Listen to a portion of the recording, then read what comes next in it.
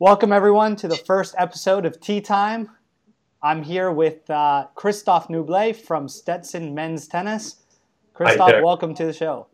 Thank you. Thank you for having me. I appreciate it. Anytime, you're my first guest on this new show that I've started where we can talk about hot topics in college sports. And Yeah. I'm excited to have you here. I want to introduce you first and foremost.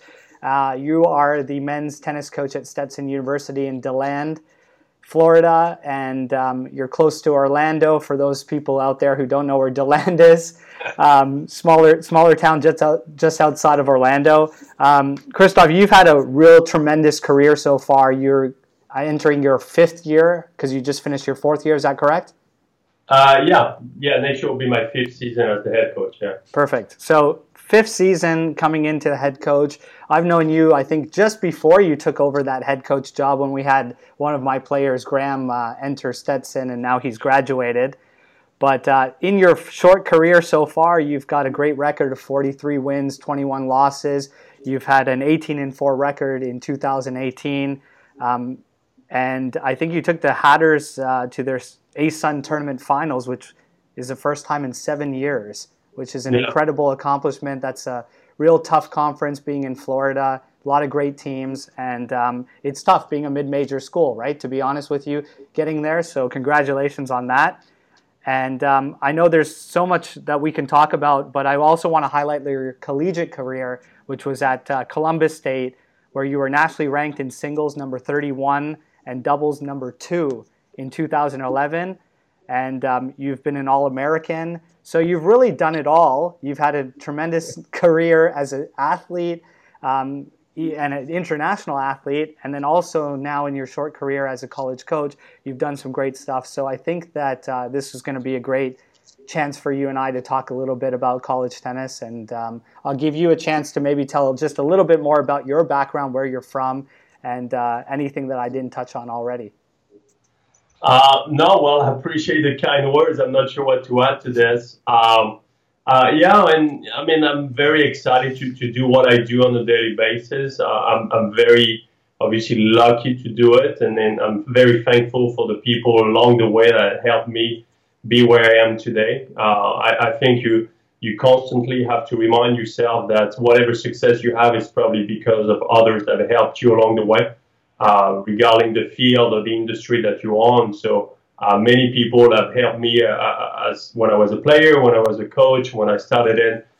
When I took the job here, I was assistant before at Stetson for a couple of years, and I was one of the youngest head coach at the time. I was barely 28 years old when I took over the men's program. So I've done a lot of learning. I've made a lot of mistakes, I guess, and along the way. But nonetheless, that's how you get better. You know, you fail, you learn, you try again. You fail, you learn, you try again, and until somehow you build up some success. But we have yet to accomplish, everything I have on my list. So a lot of good years hopefully ahead of us, and doing in Florida, I guess it's not that bad.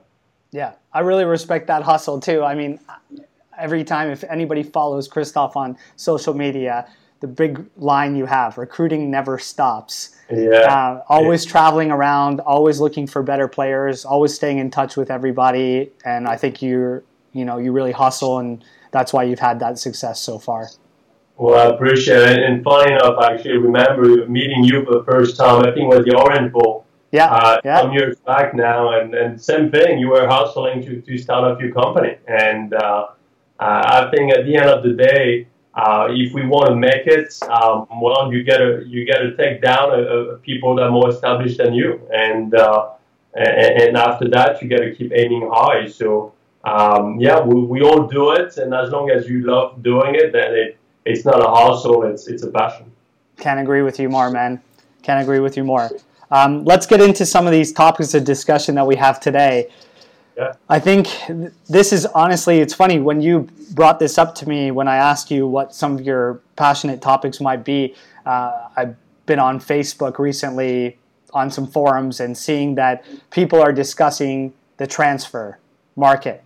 And this has been something that is fairly new. For those listeners out there, the transfer market is available to student athletes if they want to transfer. I personally am a transfer student, so it resonates well with me. After spending 2 years in New Mexico, I transferred to Jacksonville, Florida. Getting the release was not easy, especially because I was doing well. And I think that nobody wants to lose a top player who keeps winning for their team.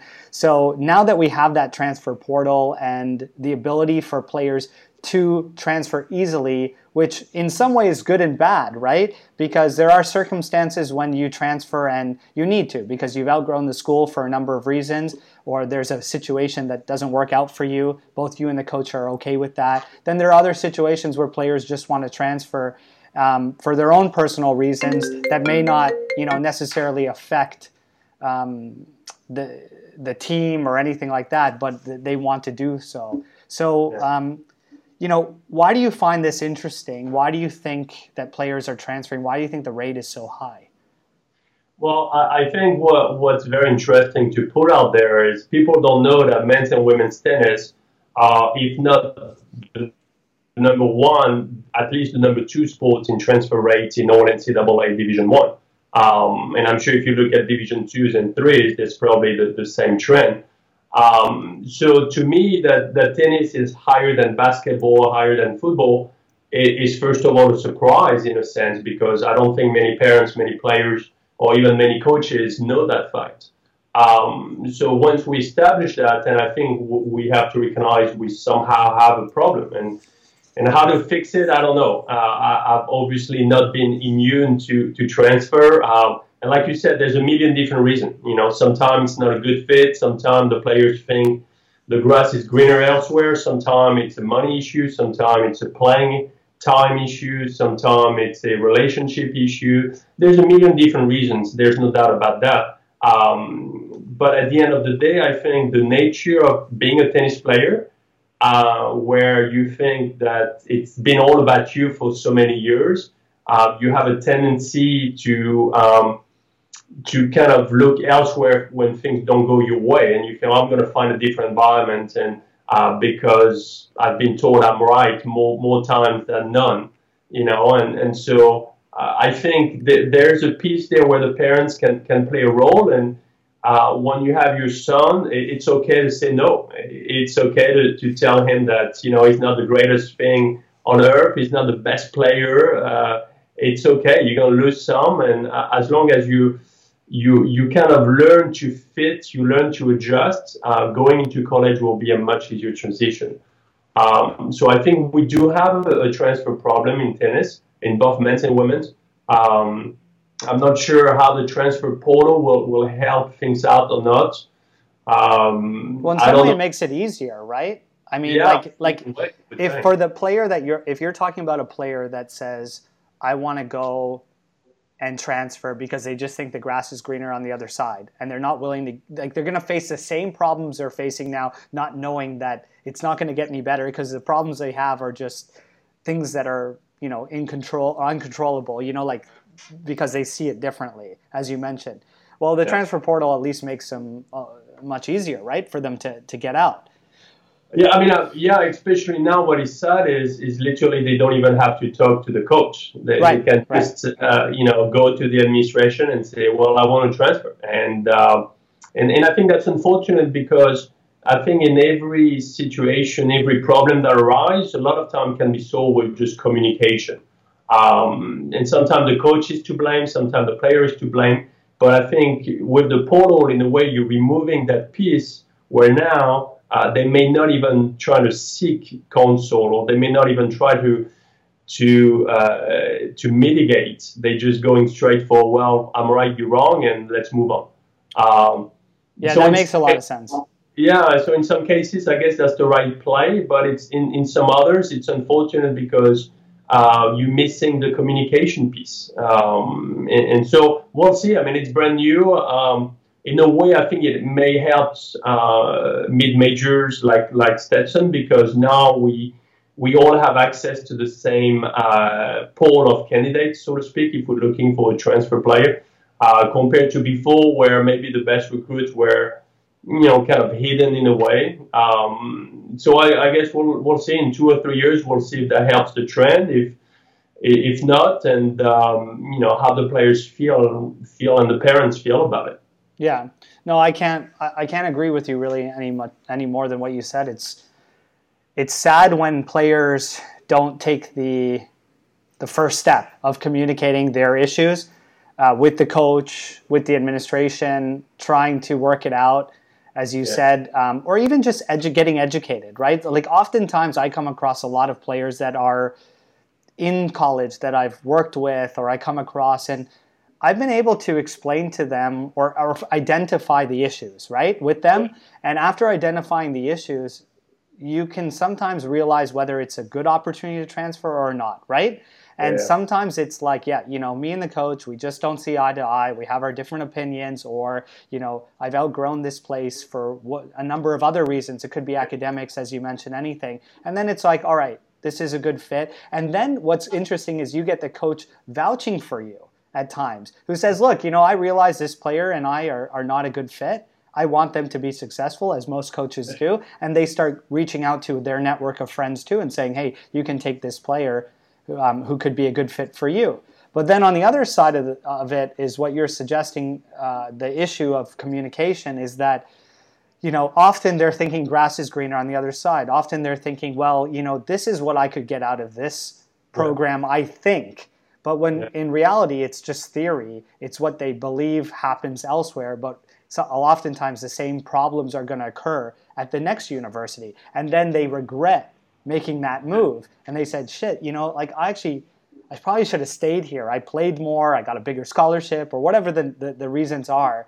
And I think we have to eliminate that. And I don't know where that could be an outlet, but I'm just thinking right now, brainstorming, that this new ITA alumni section, for example, that's just been created by the ITA, maybe there's an outlet there for them to seek, counsel even outside of the coaches and stuff if a player's not comfortable, to come to people like myself or other former athletes who are willing to help and give some insight on it, and then be able to have them have the courage to go up to the coach or whatever and try to address the issues, right? Because how many times have you lost a player, or you heard of your friends lose a player for all the wrong reasons? Well, most of the time it's the wrong reason. I mean, there's a few times where, like I say, it's not a good fit, and that's a win-win for both sides, because the player will be happier somewhere else and the coach can focus on the other guys. But a lot of time it's lack of communication early on, because if you reach the point where you cross the bridge, well, it's too late almost. But you got to maintain a communication early on. But I think one of the issue, and I'm gonna vouch for you there a little bit, is I think dealing with the right people to help you find the right fit the first place. Because a lot of time, obviously the coach has to do his due diligence and find the right player. I get that. But nonetheless, we all rely on recommendations because we don't know each player for more than just a few times we watch them play, if that, or a few communication on the phone, emails, or whatnot. So we rely on people to tell us, hey, this kid is like this or he's not. And a lot of times we get vague recommendation, or a lot of weak points are hidden. And personality-wise, you find out who the kid really is when he comes on campus. So I think us coaches have to continue to do our due diligence. But I think recruiting agencies, for some, have to put a premium in really discussing and describing what kind of person the player is. Not necessarily the kind of player that we can figure out on our own, but the kind of person. I think you've done a great job really not overselling any kid, just being like, hey, this kid is like this, that's his weakness, his strength. Could that be a good fit? And then if it's not, then that's fine. But I think there's a lack of description about moral values, about character, about work ethic, about all those aspects that are not measurable. There's not a UTR for work ethic. I wish there was, but all those aspects to me are crucial as a coach, and I rely on people to tell me the truth. I think you've done a great job with that, but I think that could help with transfer rate as well. I agree, and thanks for that. I think the difficulty is that it's hard also on the other side to get to know the player properly, to spend that time, to do that due diligence, and then give the honest opinion. I mean, on one side you have a team with the athlete trying to sell that player to the school, right? And that's frankly what it is. And then on the other side, you're trying to vet the right players as a coach. And sometimes people get caught up in pushing their agenda to one coach or whatever, and then they oversell, like you said. And or they don't get to know the player well enough in the family and try to at least identify their strengths and weaknesses. Because, ultimately, the right fits the right place. Gives the right opportunity for everybody.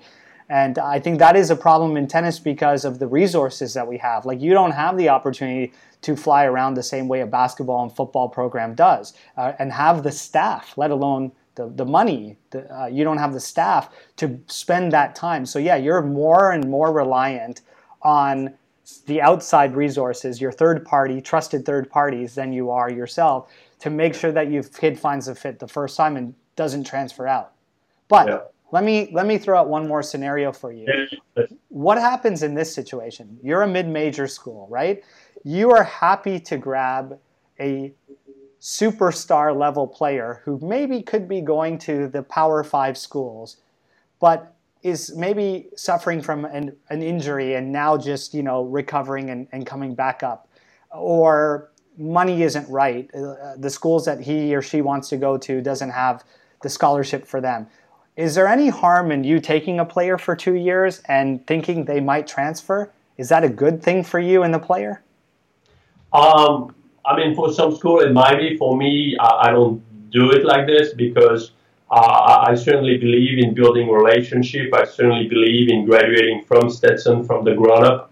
My recruiting philosophy always been you become a Stetson Hatter for life, which is, you start from the beginning, you have your ups and downs, you learn a lot, you graduate and you move on, you do great things, and you're proud to come back on campus and be an alum. So for us, I would not go that way where, hey, I'm going to get a guy just for a year, he wins a match and moves on, because at the end of the day, what message does that send to the rest of the team? It tells them, hey, you guys been grinding, you guys been working hard, but you know what? That is not valued, and what we value is somebody that brings a higher set of skills right away, and knowingly that they will move on after that.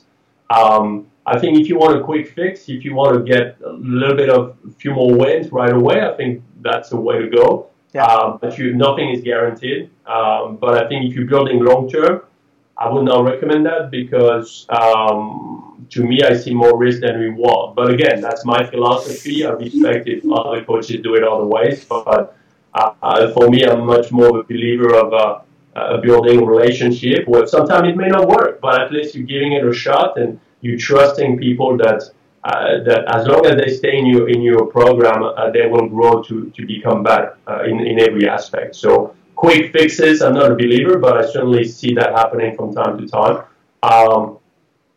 But at the end of the day, there's too much information out there to really surprise players. I think now more and more players for the most part, kind of understand, okay, this is what I'm getting into compared to getting elsewhere. Maybe 10, 15, 20 years ago, maybe not. Now I think more and more information are out there to really make players understand, hey, this is what you're getting because of your level. The under the radar kid, I believe less and less in this, just because, why is he under the radar? There's always reasons to that. So I don't believe in quick fixes, but some do, and that's fine. Fair enough. Some of the things you just touched on right now kind of leads into the next topic of discussion that I want to have with you. Lessons learned on the tennis court versus, just doing well in school, earning a degree. Every athlete will tell you that they learn so much being a student athlete, right? That facing adversity, working with a team, leadership skills to managing your time. There's a number of things that you develop the skills for when you're a student athlete. You they believe that that's even more valuable than the degree that you earn and the GPA that you have. Can you talk a little bit about your thoughts there?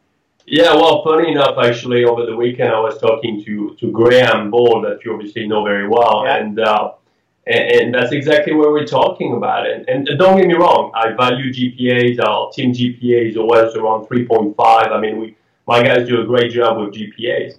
But at the end of the day, once you graduate, nobody cares anymore. Like you go to a job interview and nobody asks you about your GPA. It just does not matter. But what they ask you is, will you stay late one night a week? Will you work well with others? Will you deal with adversity? Will you be on time? Will you be ambitious? Literally all things that relate to tennis. And so I think there's a big dichotomy out there between what is emphasized by society and by the parents and the players sometimes themselves because they don't know any better, and what the real world will emphasize. So, you're spending hours and hours in the library trying to get your GPA from 3.4 to 3.5.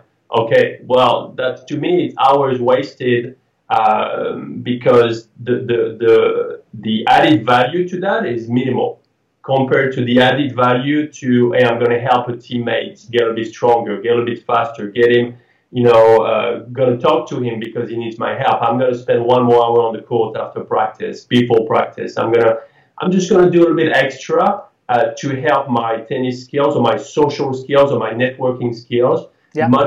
That has an added value that is tremendously more important than just going from A to A plus. But don't get me wrong, if you get a bunch of Ds, well, that's not good. But once you reach a certain threshold, that's fine. You're good. Like there's no need to keep on pushing the envelope because what you're getting out of it is minimal. And Graham was a great example of that, where he went to law school and the GPA didn't matter, the LSAT didn't matter as much. It was all about personality, character, work ethic, values, and all this. And then him getting a job. That's the exact same thing. It's the things we emphasize as society early on, and other things will be emphasized later on. So I try to really keep on telling my guys all the time that you pushing hard on the court, it's not just about your tennis. I think that's almost a small piece of it. I think it's you building a character, you building a commitment, a dedication to something that will bring tremendous value later on. And I tell that to my guys, and I've had tremendous feedback about it. When you go to a job interview, the first thing they're going to talk to you about is you being a student athlete and 100%. What you learned from it. Nobody will care where you graduated from and your GPA. They will say, hey, you were captain of your tennis team. That's awesome. What did you learn?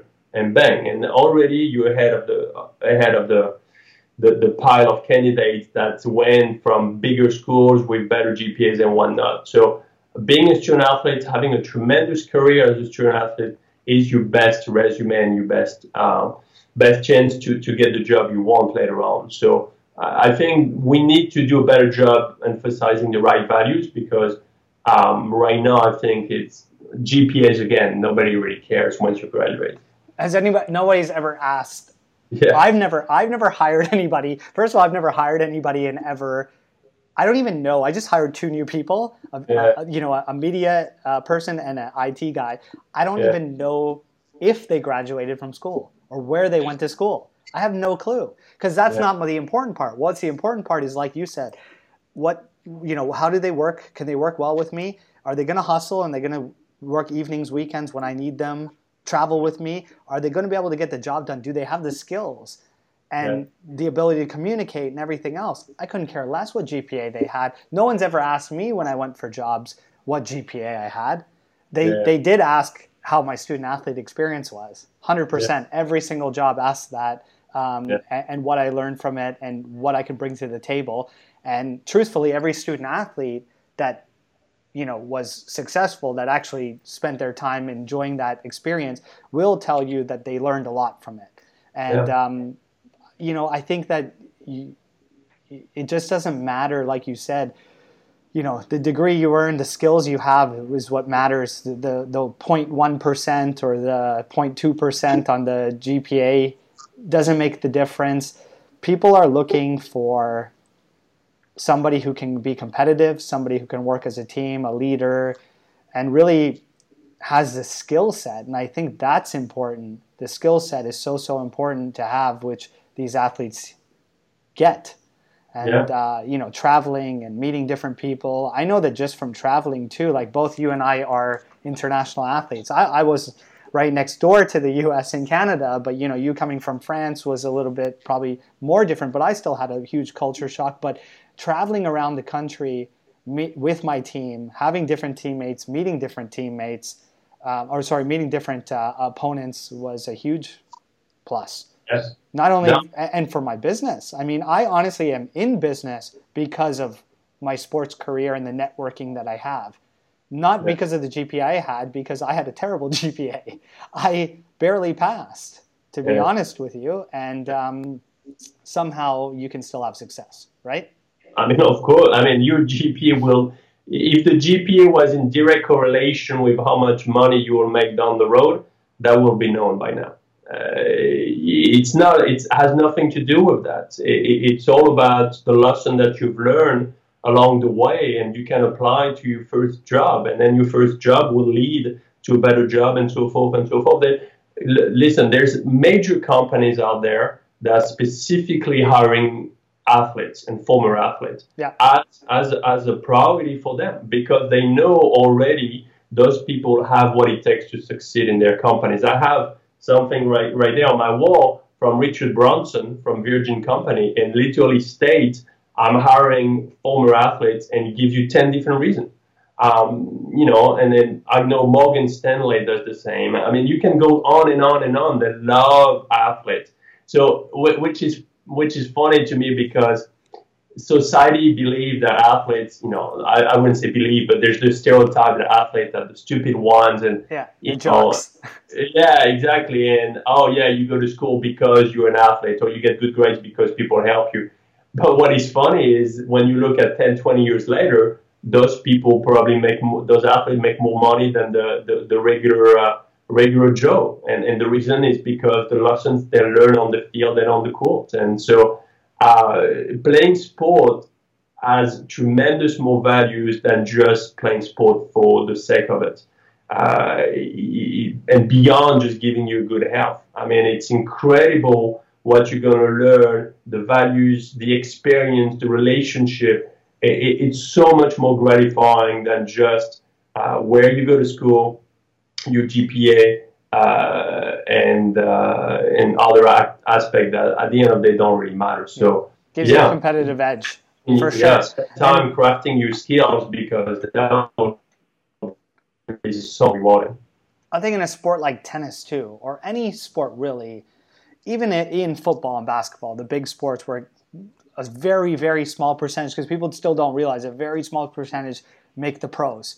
Yeah. Even though there is a little bit more opportunity for them because of the number of leagues and all that stuff going on, that everybody's going to get an experience. Like, you're coming to play your sport for that experience, for that opportunity, for that competitive edge. And, for us to provide that, for you coaches to provide that value, I think is way bigger than anything else. Like, I would be more concerned if my son's going to school tomorrow and you're the coach that I'm potentially, my son would want to go play for. That's what I want to hear. I'd want to know that you're helping my son prepare for the real world. That whatever he's doing on the tennis court and off the tennis court and around the university and the student-athlete experience is one that's going to set him up for life. And I think that's the takeaway. Yeah. So let me go into the last question here. This is another real hot topic. I love the ones that you brought to the forefront. It's funny because even if you didn't, I probably would have brought 2 out of the 3 for sure myself for us to talk about is, this is a tennis-specific one. So pushing your kids to play more matches, more tournaments, especially against adults. Okay, this resonates with me big time because I have a rough time when I'm working with families now to help them on the development side. Because as you know, development and recruiting and college, they all go hand in hand, right? So you have to be a good enough player to get to the schools you want to get to. And then once you get to those schools, what are you going to do there? And et cetera, et cetera. So for me, it's always like, okay, well, where should my son or daughter play? What should they do? It's like, you know what I used to do? From age 12 onward, I used to go ride my bike or my rollerblades to my local club, and I would sit all day at that club from 9 a.m., and I would do actually the morning camp, but I would be there from 9 a.m. till about 9 o'clock at night when they're calling me on the phone. They're calling the club saying, my mom's yelling, saying, come home, come home. And it's like, I don't want to come home, because I would play with anybody. And a lot of the times I was playing with adults, because I grew up in a small town, Kingston, that only had a handful of junior players, and the rest were college guys or adults. And so I was always play with this German guy, for example, Heinrich. He used to have nobody wanted to play with him. Why? Like the younger kids, because, he played a lot of slice and just junk kind of tennis. Yeah. But you know what? My coach always told me, go out and play with him. You know what? Because he's going to be tough to beat. And you have to learn how to beat all kinds of players. And it doesn't matter their age or their gender or whatever. And so go out there and play. Now, in today's day, one of the problems is that when you go out and say that, UTR is the big deciding factor. And there is this discussion and a bit of reality in it that coaches will be recruiting off UTR. They're looking at your UTR. So I need to play matches and tournaments that are UTR recorded, because I need to give myself every single opportunity to play UTR. And that sometimes takes away from just being myself, that kid, years ago at the local club, just playing. Now, I know that I was able to improve. My results showed for it. But there's a lot of families out there that will argue against it. So I'm posing that question to you, and I'm also probing you to help me explain to the world here that UTR is certainly a measurement. It gives you statistics just like tennisrecruiting.net and any national ranking you have in your country and so on. Statistics are important because it shows your level. But it doesn't mean that you guys just look at that and that's it, and you will not take any other player that still has the same ability. Yeah, well, I think there's two parts there. Let me just answer the first one, which is why you need to play more matches and why you need to play against different gender, and different age. I remember a funny story of mine when I was a little kid, my first adult tournament. I played this guy. I don't remember what he looks like or his age, but I remember what he told me, which was he wins the first set extremely easily, and then we get a rain delay. And he tells me, you'll be a decent player once you grow up. And then we come back the next day, and I beat him in 3 sets. And he was so angry at himself, I guess. But I remember that. I was super young. And I remember that because I had to fight for it. I remember that because the guy was not going to give it to me. The guy was going to cheat. He was going to get in my head. He was going to do whatever he could to not lose against a boy. And just that aspect tremendously is important, because guess what? In college, nobody's going to give you a match. Nobody, because they're 4-0 down in the second set, they're going to quit. No, they're going to fight. And too many times in juniors, I'm sure you experienced that, and I surely did, you win the first set, you win the match. I mean, it's literally over. Well, in college, that won't happen. And in the pro level, that surely will not happen as well. So adults will not give up as easily as juniors. That's number one. Number two, you said it, adults will play a much more diverse kind of game and get you to adjust, get you to use your brain and adjust your shots to the opponents. And I think number three, physically, adult will hit a better ball. They will hit a ball that really jumps at you, and you're going to have to get stronger to handle it, and they won't quit physically as well. So there's just tremendous benefits in playing adult tennis as soon as you can. I don't care if you're 10, 11, 12, play some adult matches.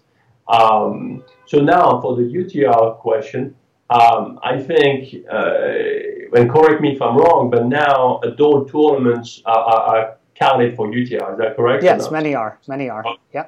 But I think as long as UTR keep expanding and include every form of competition or every tournament, juniors, adults, seniors, whatever it is, Yeah. then I think at the end of the day it will be about the choice. Like, what choice do you make? Do you want to get the easy wins and get your UTR inflated, and you go to college and you get your ass kicked and you don't win a match and you sit on the bench? Or do you want to play matches, a lot of them, get some wins, get some losses, but that will reveal truly your level. And then from there, you truly know where you stand. And then you find the right environment that you know you can compete at. But yeah, I'm with you that at the end of the day, if you want to cheat the system, you might be able to do it for a little while, but on the long run, you will certainly not benefit from it. I'm a big believer in that. You can't fake your way to the top. Yeah, it's just impossible, And so, listen, I'm French. In France, we have a strong ranking system. But I think UTR somehow is trying to duplicate that, where each match is valued a certain degree, and your losses and your wins all count.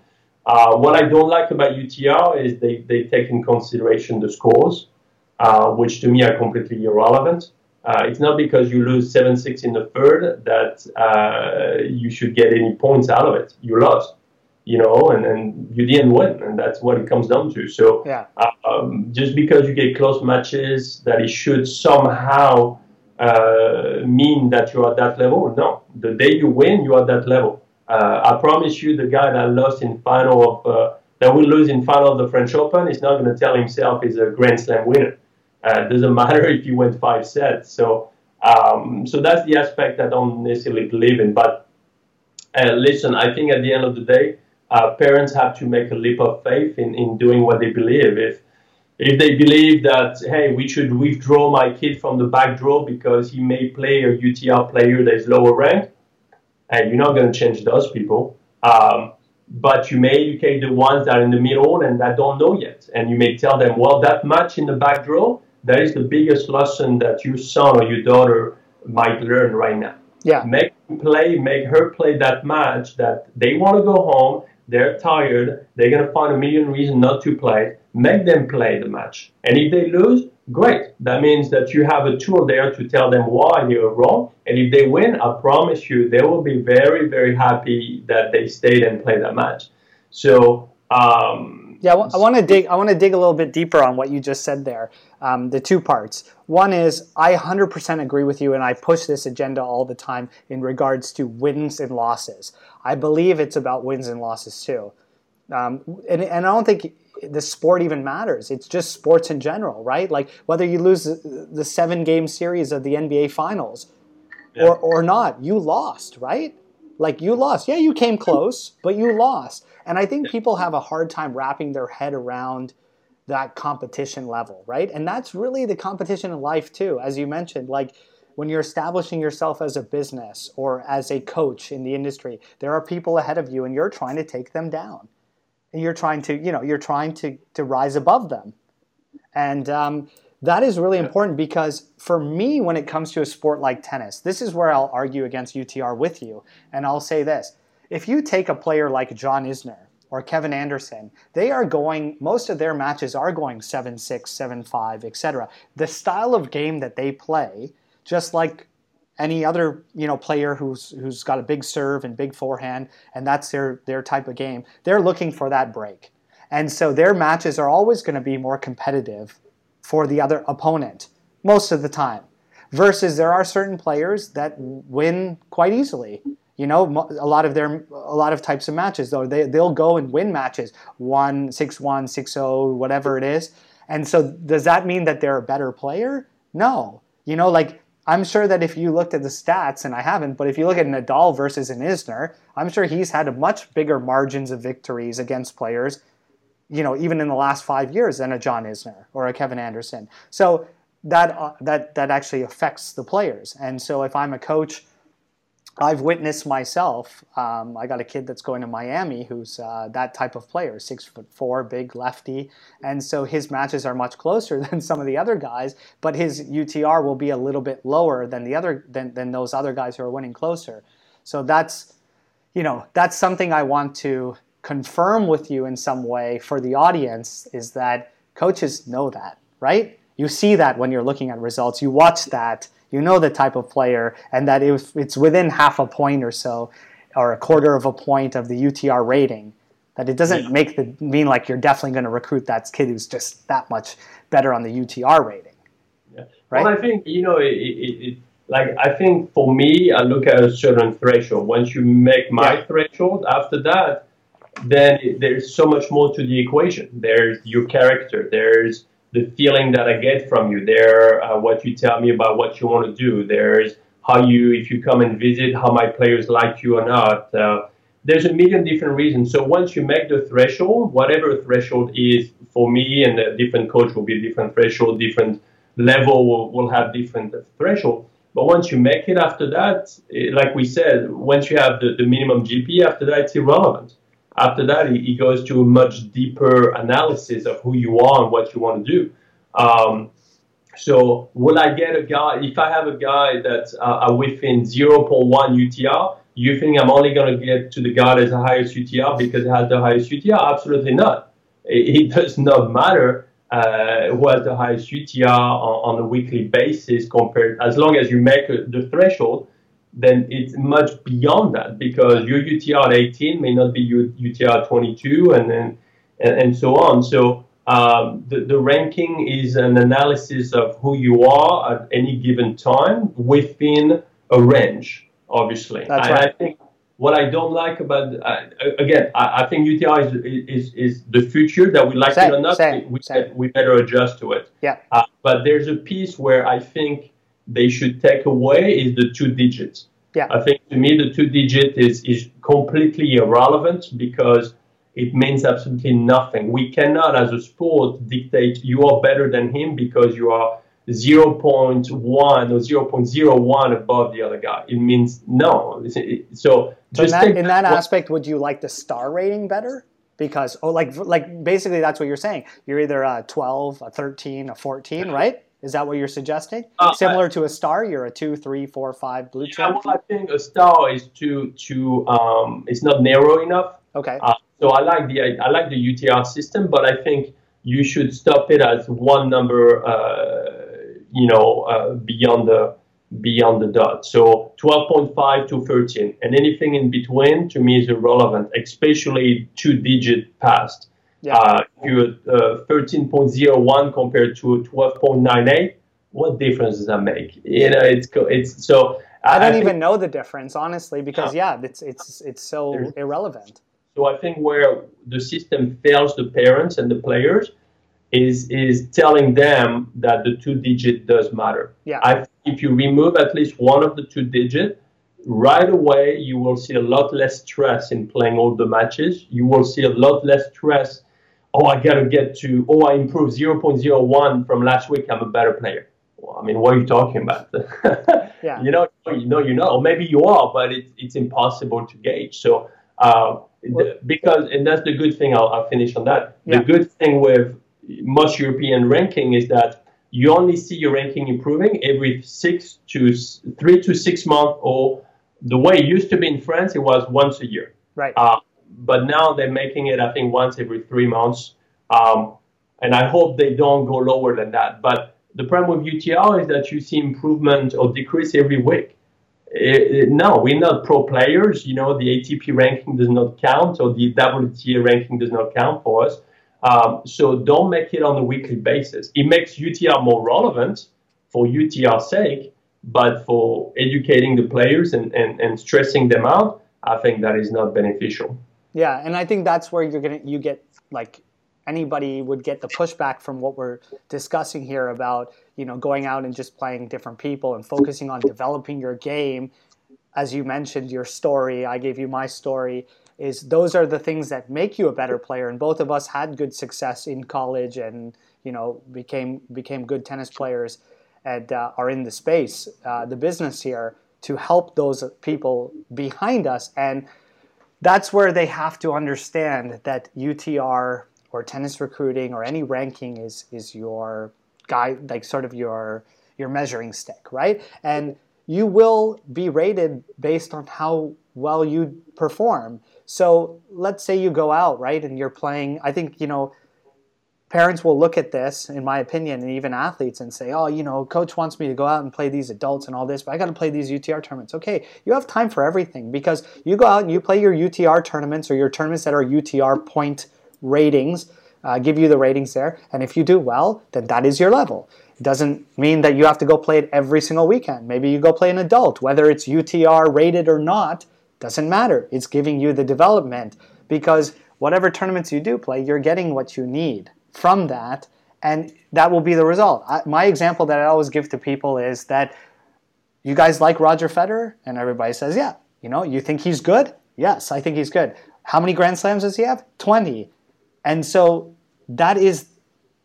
he is one of the best because of the results. It's black and white, right? He's beaten a certain number of players time and time again. He's won certain tournaments and trophies, and that is why he's considered maybe the best of all time, right? You cannot dispute right now that Novak Djokovic is #1 in the world. He has earned that. He is winning the matches. I think the only slight difficulty happens in junior tennis is that because it's not one league, right? The ATP is the ATP, and you got to go through the ranks.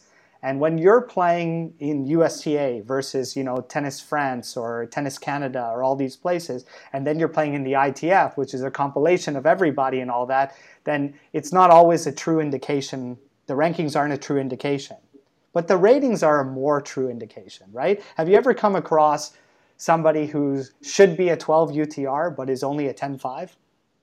No, right? See, and that's often the problem, right? Is that I'll come across a lot of players and parents that'll say, oh, Johnny's should be a 12, but he's only a 10.85 right now. And it's like, that's a huge discrepancy. I can understand if Johnny has been injured or had a couple bad tournaments these last few months and now is an 11.85 or 11.5 and should be closer to a 12. I get that.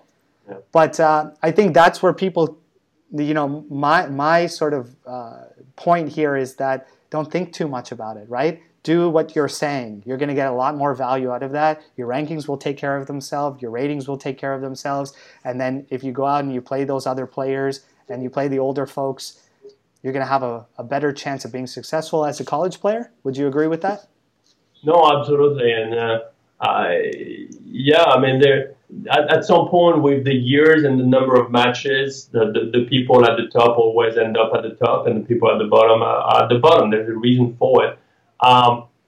What I don't like, again, I go back to that double digit, is because now every sitting in every UTR tournament, and we see that in college even more, is based strictly on the UTR of the week prior.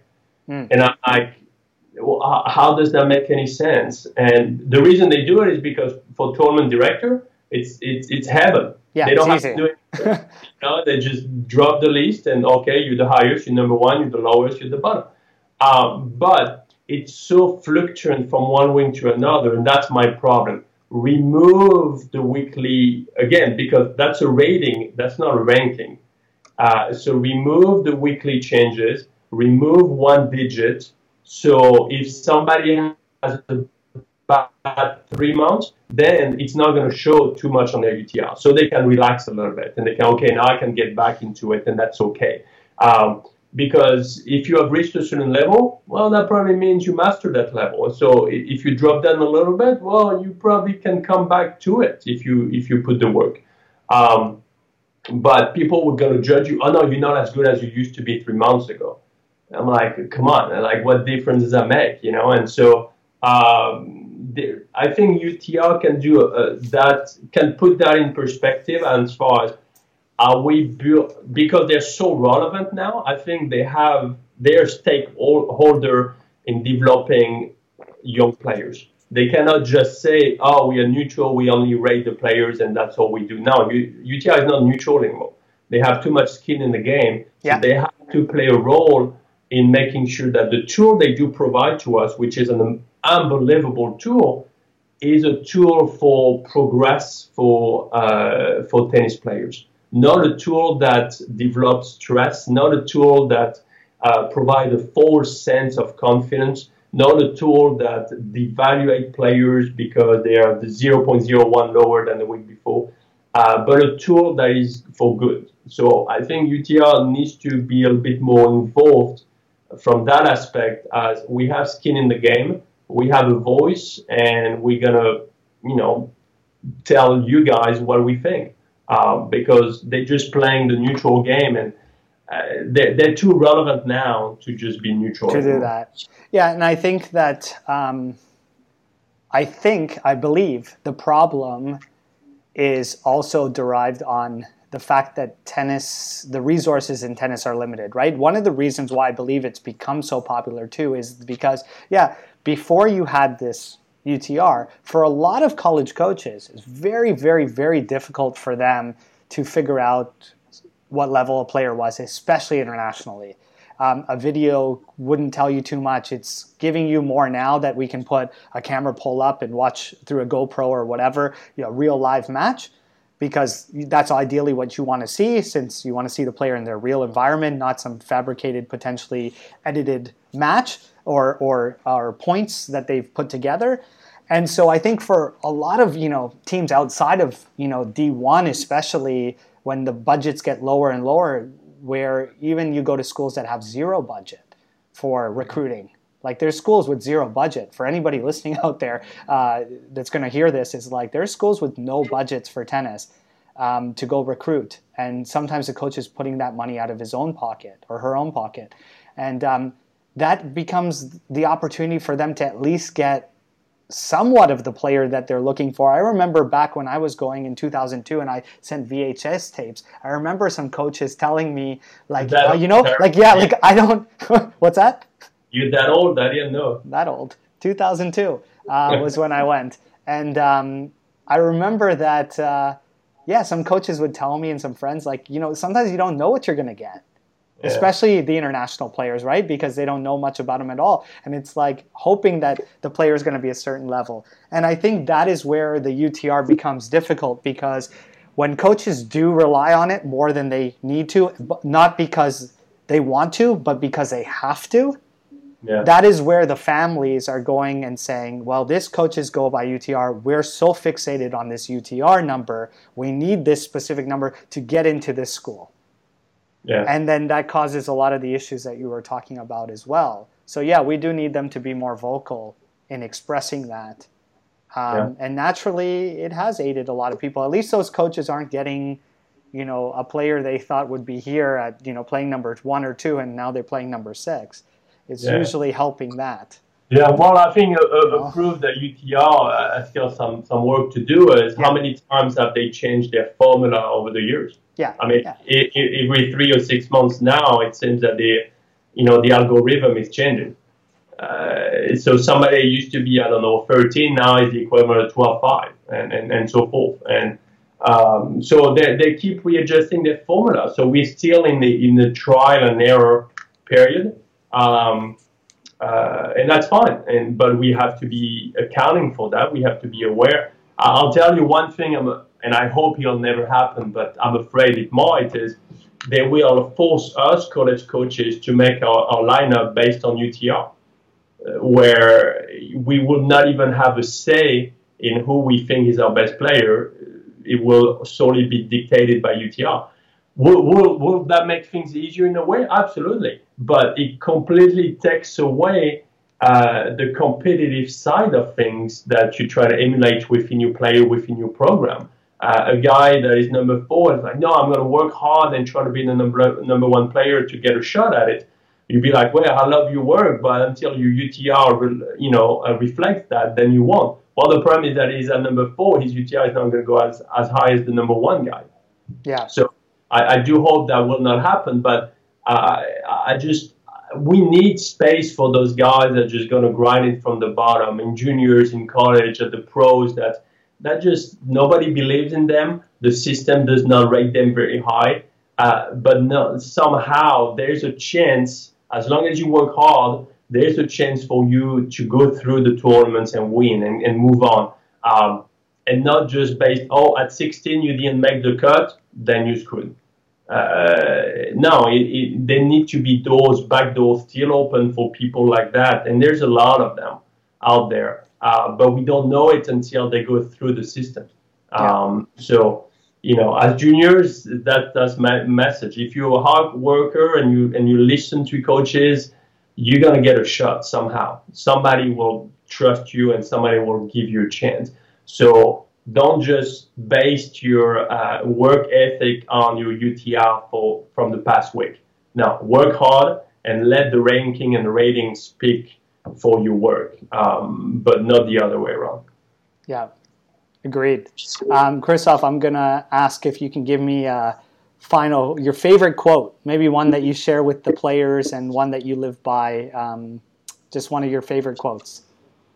Well, something I try to keep in mind, especially being a mid-major and, obviously some smaller resources than maybe some of the guys we compete against and that we want to beat or we already beat. Is one from Warren Buffett that says with creativity and ingenuity, you can beat a more established player or competitor or organization, however you want to spin it.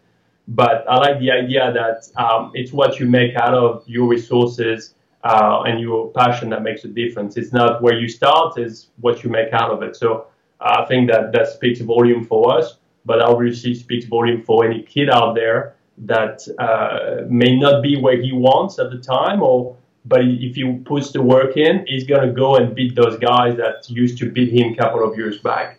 It doesn't matter who was the best at 12 years old. It matters who is the best at 18, at 20, at 25, and so forth. So keep on grinding, basically, and keep on listening and learning. I think that's kind of my motto, maybe. Those are some great words of wisdom. I want to thank you for taking the time for discussing all these topics with me. I think that you have some really strong and valuable opinions that and facts that make a lot of sense, and hopefully everybody who's out there listening can value from this. If anybody wants to touch base with you, do they go on the Stetson website? Do they find you on social media? What's the best way to be in touch? Yeah, I mean, social media, I guess that's the way to go now. Stetson Tennis, Instagram, Stetson Men's Tennis. We're actually doing a ITA/UTR tournament at the end of July. Okay, great. It'll be a lot of fun. But I mean, at the end of the day, I appreciate you letting me, speak my 2 cents. I hope that it may help a few people out there, hopefully. But hey, Tarek, you do a great job with just educating the people. And I think we need more people like you that just, obviously you have an interest and you have skin in the game, but nonetheless you truly care for those families, those kids that you meet and help. And we need more people that just want good, more than just want more money or more fame. You just care for people, and that's very much appreciated. Absolutely. Likewise, my friend. Thanks a lot for your time, and we'll talk soon.